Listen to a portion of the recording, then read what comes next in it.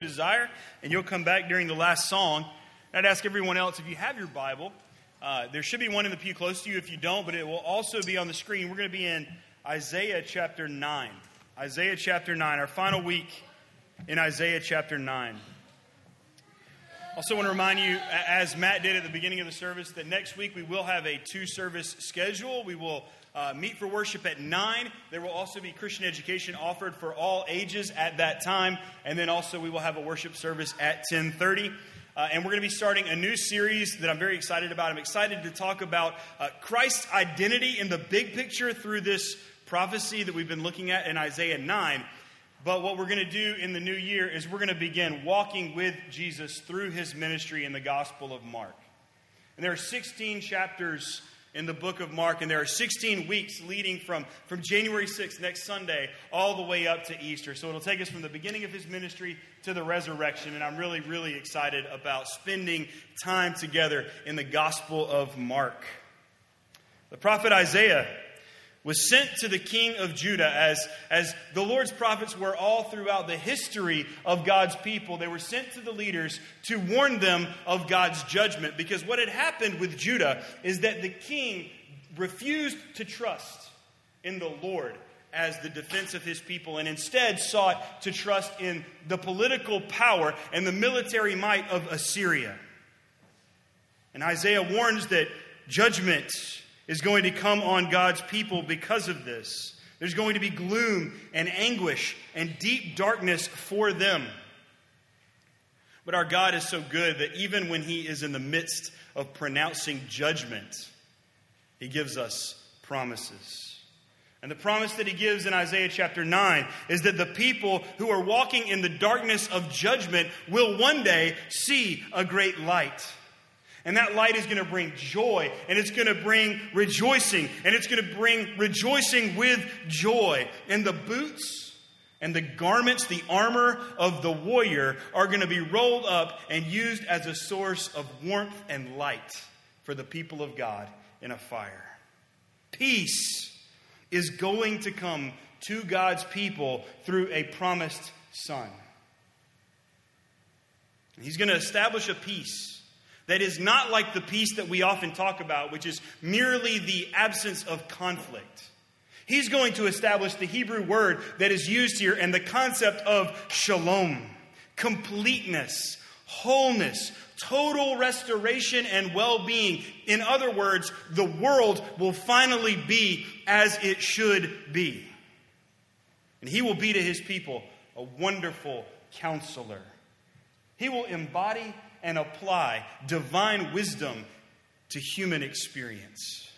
He will be to his people the mighty God, fully and truly man, but fully and truly God who is able to do all things. With man it is impossible, but with God all things are possible. He will be the everlasting Father, present, patient, powerful, providing and pleased Father of his people to those he loves. And this morning, we'll focus on the shalom that he will bring as our Prince of Peace. So I'd ask you to stand, if you are able, in honor of God's word. And we're going to read once again Isaiah 9, 1 through 7. This is the word of God. But there will be no gloom for her who was in anguish. In the former time, he brought into contempt the land of Zebulun and the land of Naphtali. But in the latter time he has made glorious the way of the sea, the land beyond the Jordan, Galilee of the nations. The people who walked in darkness have seen a great light. Those who dwelt in a land of deep darkness, on them light has shone. You have multiplied the nation. You have increased its joy. They rejoice before you as with joy at the harvest, as they are glad when they divide the spoil. For the yoke of his burden, and for the staff for his shoulder, the rod of his oppressor, you have broken as on the day of Midian. For every boot of the trampling warrior in battle tumult, and every garment rolled in blood will be burned as fuel for the fire. For to us a child is born. To us a son is given, and the government shall be upon his shoulder, and his name shall be called Wonderful Counselor, Mighty God, Everlasting Father, Prince of Peace. Of the increase of his government and of peace, there will be no end on the throne of David and over his kingdom, to establish it and uphold it with justice and with righteousness from this time forth and forevermore. The zeal of the Lord of hosts will do this. The grass withers and the flowers fall, but the word of the Lord endures forever. Let's ask his help this morning to understand and apply what he has to say to us. Our Lord and our God, we humble ourselves before you this morning as those who do not live in peace or at peace, but who long desperately for peace. Help us to find Christ as our peace, and help us to be agents of his peace in this world. For your name's sake we pray. Amen. You may be seated. When I was a kid, and we continue this tradition in our family today, but after Thanksgiving we would break out the Christmas music, and at least in the 90s, one of the standards, and it still is, gets played a lot in my home today, but one of the standards was Amy Grant's album, Home for Christmas. And one of the songs on that album is not my favorite song. In fact, it's far from my favorite Christmas song, but it has a message that applies, I think, to all of us. It's called Grown Up Christmas List, and it really gets at the universal human longing for peace, for shalom. And the list that is given goes like this: no more lives torn apart, and wars would never start, and time would heal all hearts, and everyone would have a friend, and right would always win, and love would never end. Does that sound good? Absolutely. It's this deep longing within us for peace within ourselves, for peace with other people, for peace in the world. But reality feels and is very different, yes? And so we look for hope. And all throughout human history, we have told stories and fairy tales about hope through royalty. Through a prince. Just think, the prince who comes to kiss and wake up Snow White. Prince Philip, who rides on his steed with a sword of truth and the shield of valor and slays the dragon who's arisen from the pit of hell to rescue the princess who's under a curse. To Aragorn Strider, the return of the king as he finally takes his rightful throne in Gondor, having vanquished the enemy of darkness. But those are all fictional princes who bring make-believe peace. Jesus of Nazareth is a real, historical person and the fulfillment of Isaiah's prophecy. Jesus is King David's son, who is also King David's creator and Lord. He alone has the rightful and eternal claim to David's throne, and he deserves an eternal throne because he is an eternal prince. And his kingdom and his peace, the peace of his rule, this text tells us, will expand and will increase forever and ever. And God's people heard Isaiah's prophecy, and they believed Isaiah's prophecy, but they expected this promised prince of peace, to come and to establish peace through military might and through political maneuvering. After all, they were a people who had been in exile. They were a people who had been oppressed and conquered and occupied from Assyria to Babylon to Rome. They had walked in darkness under the boots of trampling warriors for literally hundreds of years from Isaiah's prophecy. And so when Jesus came, and he declared a kingdom that is not of this world, otherwise his disciples would have been fighting, they missed him.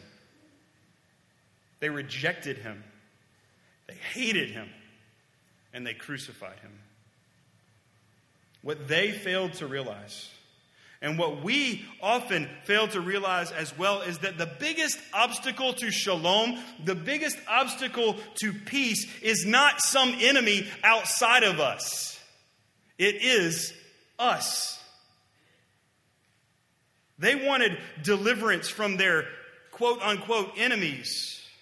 But they had received that many times over from the hand of the Lord, and it never brought them real and lasting peace. The whole Old Testament is how God's people got themselves into trouble, cried out to the Lord saved them, rescues them from their enemies, and what do? Right back to the trouble they were in before. We cannot have peace within ourselves. We cannot have peace with others. We cannot bring any measure of real peace in the world if we do not understand that we are the problem and that we need peace with the God who created everything. The foundation of all real peace anywhere is peace with God through Jesus Christ. The foundation of all real peace anywhere is peace with God through Jesus Christ. And that peace does not come through force. It comes through surrender. First, Jesus himself surrendered himself to the plan and the will and the covenant that Father, Son, and Spirit purposed before the foundation of the world. He surrendered the glories of heaven and the praises of the angels to come to earth as one of us, to live as one of us, for us, to take on the form of a servant and become obedient even to the point of death, even death on a cross in the place of sinners like you and like me. And honestly, Isaiah the prophet, who spoke in chapter 9, speaks again and says it much more powerfully and much more beautifully than I ever could. But this is how Jesus, the Prince of Peace, brings peace for his people with the God who created them. Isaiah 53. Who has believed what he has heard from us? And to whom has the arm of the Lord been revealed? For he grew up before him like a young plant and like a root out of dry ground. He had no form or majesty that we should look at him, and no beauty that we should desire him. He was despised and rejected by men, a man of sorrows and acquainted with grief. As one from whom men hide their faces, he was despised, and we esteemed him not. Surely he has borne our griefs and carried our sorrows. Yet we esteemed him stricken, smitten by God, and afflicted, but he was pierced for our transgressions. He was crushed for our iniquities. Upon him was the chastisement that brought us peace. And with his wounds we are healed. All we like sheep have gone astray. We have turned every one to his own way, and the Lord has laid on him the iniquity of us all. Romans 5:1, therefore, since we have now been justified by faith, we have peace with God through our Lord Jesus Christ. Colossians 1:15-20. He is the image of the invisible God, the firstborn of all creation. By the way, that is in preeminence. Firstborn speaks to preeminence, not that Jesus was created, because there was never a time when Jesus was not. For by him all things were created. All things were created through him and for him. And he is before all things, and in him all things hold together. And he is the head of the body, the church. He is the beginning, the firstborn from the dead, that in everything he might be preeminent. For in him all the fullness of God was pleased to dwell, and through him to reconcile all things, whether on earth or in heaven, making peace by the blood of his cross. I would ask you this morning, do you have peace with God through the Lord Jesus Christ in his righteous life, in his atoning death, and in his victorious resurrection? Do you know him? Have you surrendered to him? Have you taken him as Savior and as Lord? And I would implore you this morning, if you have never known Christ, if you have never bowed the knee to the Prince of Peace, if you have never had reconciliation with God and the forgiveness of your sins by trusting in Him, today is the day of His favor. He has extended mercy and grace to you this morning in your hearing of this word from His word, and His invitation to you stands. Repent and believe the good news, and you will have peace with God. And what happens when we have peace with God through Jesus Christ, it makes other kinds of peace possible. Peace with God through Christ makes other kinds of peace possible. First, peace with God through Christ frees us to possess peace within ourselves. Peace with God through Christ frees us to possess peace within ourselves. I ask people how they're doing a lot, and I'm sincere when I ask how people are doing. And I'm glad that people are honest when they answer me. When I ask people, how are you really doing? I get a lot of busy, crazy, stressful, difficult, anxious, etc.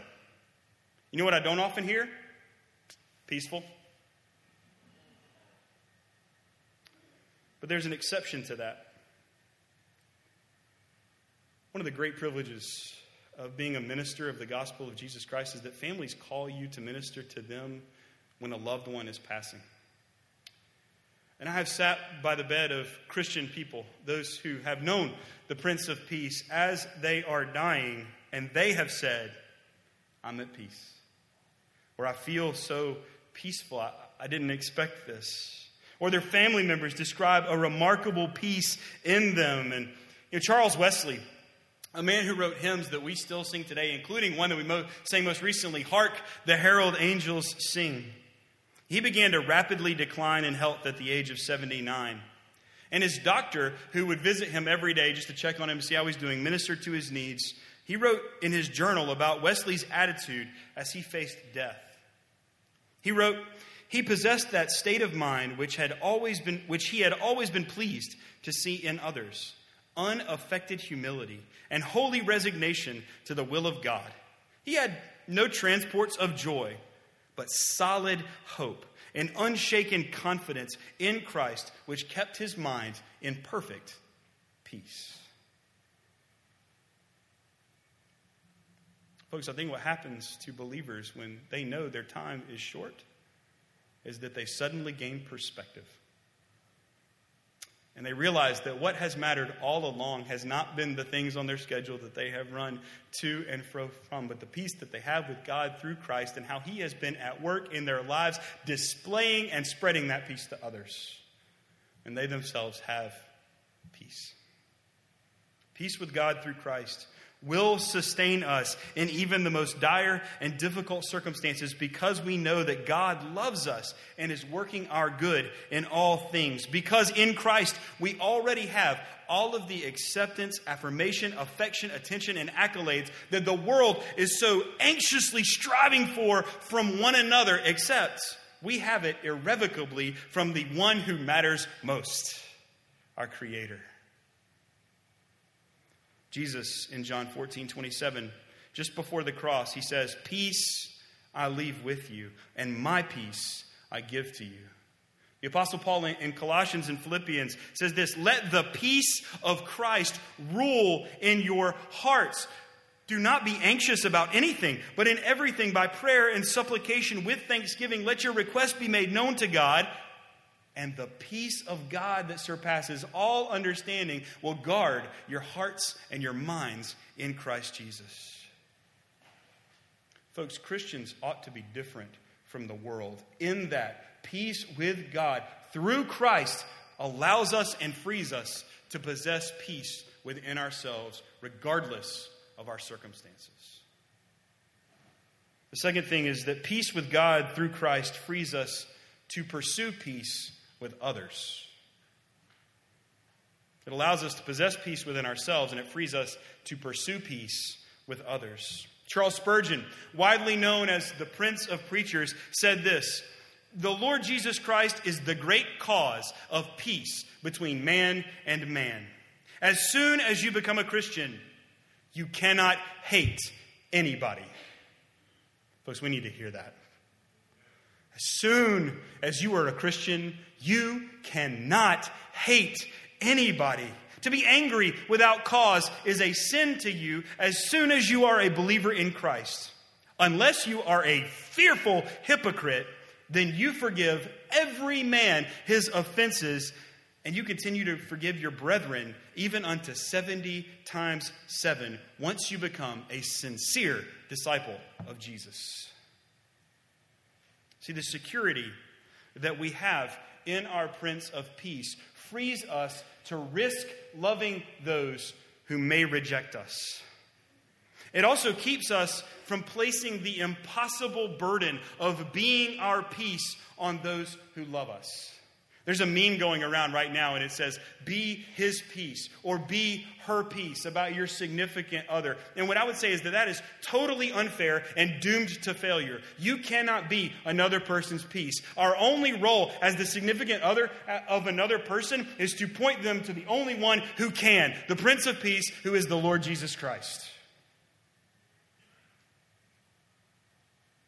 The forgiveness that we have from our Prince of Peace frees us to extend extravagant grace to those who offend us. Friends, who do you need to forgive today? What are the, I'm sure, very good reasons why you have not forgiven them already? In light of the extravagant and endless love and mercy and forgiveness you have received from the Prince of Peace, how might you today take steps to pursue peace with them? The gentleness that we receive from our Prince of Peace frees us to be gentle with others. You have heard it said, an eye for an eye and a tooth for a tooth. But I say to you, do not resist the one who is evil. But if anyone slaps you on the right cheek, turn to him the other also. For those of us who know the Prince of Peace, retaliation goes out the window because we have been freed to pursue peace with others, even those who wrong us. Peace with God through our Prince of Peace, the Lord Jesus Christ, allows us to possess peace within ourselves and pursue peace with other people. And finally, peace with God through Christ frees us to promote peace in the world. Peace with God through Christ allows us and frees us to promote peace in the world. We all long for real and lasting peace in the world. Ask any beauty pageant contestant. If you could do one thing, what would you do? World peace. And all of us agree with that. We would all establish world peace if we could, because we so long for it, because we know that that is the way that things are supposed to be. But what human history has unquestionably proved is that peace will not and cannot come through military might and political maneuvering. We know that ultimate peace, the shalom that is promised in Isaiah chapter 9 and throughout the Bible, will only come through the second advent. We just celebrated the first advent of Christ, where he was born in a manger and grew and was crucified on a cross and rose again on the third day and is now at the right hand of the Father. We know that real and lasting peace will only fully come through the second advent, the second appearing of the Prince of Peace. And what will it be like? The prophet Isaiah again tells us, in Isaiah chapter 65, verse 17 and following, for behold, I create a new heaven and a new earth, and the former things shall not be remembered or come to mind. But be glad and rejoice forever in that which I create. For behold, I create Jerusalem to be a joy, and her people to be a gladness. I will rejoice in Jerusalem and be glad in my people. No more shall be heard in it the sound of weeping and the cry of distress. No more shall there be in it an infant who lives but a few days, or an old man who does not fill out his days. For the young man shall die at 100 years old, and the sinner 100 years old shall be accursed. They shall build houses and inhabit them. They shall plant vineyards and eat their fruit. They shall not build and another inhabit. They shall not plant and another eat. For the days of a tree shall be the days of my people, and my chosen shall long enjoy the work of their hands. They shall not labor in vain or bear children for calamity, for they shall be the offspring of the blessed of the Lord, and their descendants with them. Before they call, I will answer. While they are yet speaking, I will hear. The wolf and the lamb shall graze together. The lion shall eat straw like the ox, and dust shall be the serpent's food. They shall not hurt or destroy in all my holy mountain. And then Revelation 21, 1 through 8. Then I saw a new heaven and a new earth. For the first heaven and the first earth had passed away, and the sea was no more. And I saw the holy city, New Jerusalem, coming down out of heaven from God, prepared as a bride adorned for her husband. And I heard a loud voice from the throne saying, the dwelling place of God is with man. He will dwell with them, and they will be his people. And God himself will be with them as their God. He will wipe away every tear from their eyes, and death shall be no more. Neither shall there be pain any more, nor mourning, nor crying, for the former things have passed away. And he who was seated on the throne said, behold, I am making all things new. And he also said, write this down, for these words are trustworthy and true. And he said to me, it is done. I am the Alpha and the Omega, the beginning and the end. To the thirsty I will give from the spring of the water of life without payment. The one who conquers will have this heritage, and I will be his God, and he will be my son. Oh, that day when the Prince of Peace comes, and with him total peace. Until that day, we are ambassadors and agents of the Prince of Peace in the world. So we pray. We pray, your kingdom come, your will be done. And we live out his kingdom, his rule, and his peace in the way that we see and treat others. And this is really important, we seek to fulfill the mission that he gave us. Not a mission of military might or political maneuvering. A mission of making disciples of all nations. Because it is as the rule of the Prince of Peace spreads into the hearts and lives of all tribes and languages and nations and peoples that we will taste more and more of the shalom that is to come. Folks, we have been conditioned by ideas like walk softly and carry a big stick. An American mantra from Washington through Hamilton all the way up to the present day is peace through strength. And that's certainly the American way. But I would ask you, is it the way of the kingdom? Is it the way of the Prince of Peace? Peace through violence, or the threat of it, has been attempted in every human generation, but never achieved, at least not for long. I believe that we as a church need to be reconditioned by the Prince of Peace. We need to hear him say, love your enemies. And pray for those who persecute you, so that you may be children of your Father in heaven. Blessed are you when others revile you and persecute you and utter all kinds of evil against you for my name's sake. Rejoice and be glad, for so they persecuted the prophets who were before you. To Peter, as he is being arrested and led to a fake sham of a trial and then crucified, Jesus says to Peter, put away your sword, for all who take the sword will perish by the sword. And the natural question for us, it is absolutely a natural question for us to ask, is, but what will happen to us if we obey all these things that Jesus said? What will happen to us if we imitate the Prince of Peace? What will happen if we listen to and heed his commands as if he were Lord of all things, including our lives? The answer is very simple. We win. Revelation chapter 12. Verse 10 and 11. And I heard a loud voice in heaven saying, now the salvation and power and the kingdom of our God and the authority of his Christ has come. For the accuser of our brothers has been thrown down, who accuses them day and night before our God. Okay, this is a picture of, by the way, our enemy is not flesh and blood. We do not wrestle against flesh and blood. We wrestle against powers and principalities of darkness. Amen?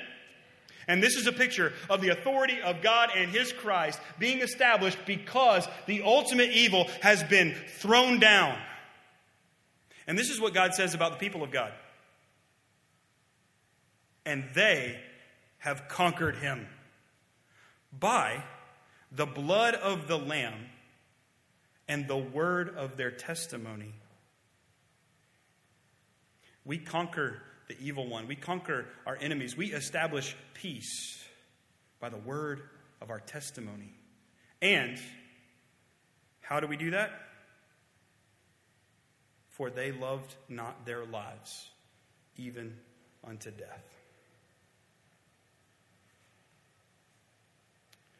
No more let sin and sorrows grow, nor thorns infest the ground. He comes to make his blessings flow far as the curse is found. He rules the world with truth and grace and makes the nations prove the glories of his righteousness and wonders of his love. This is our Prince of Peace, the Lord Jesus Christ. Let's pray.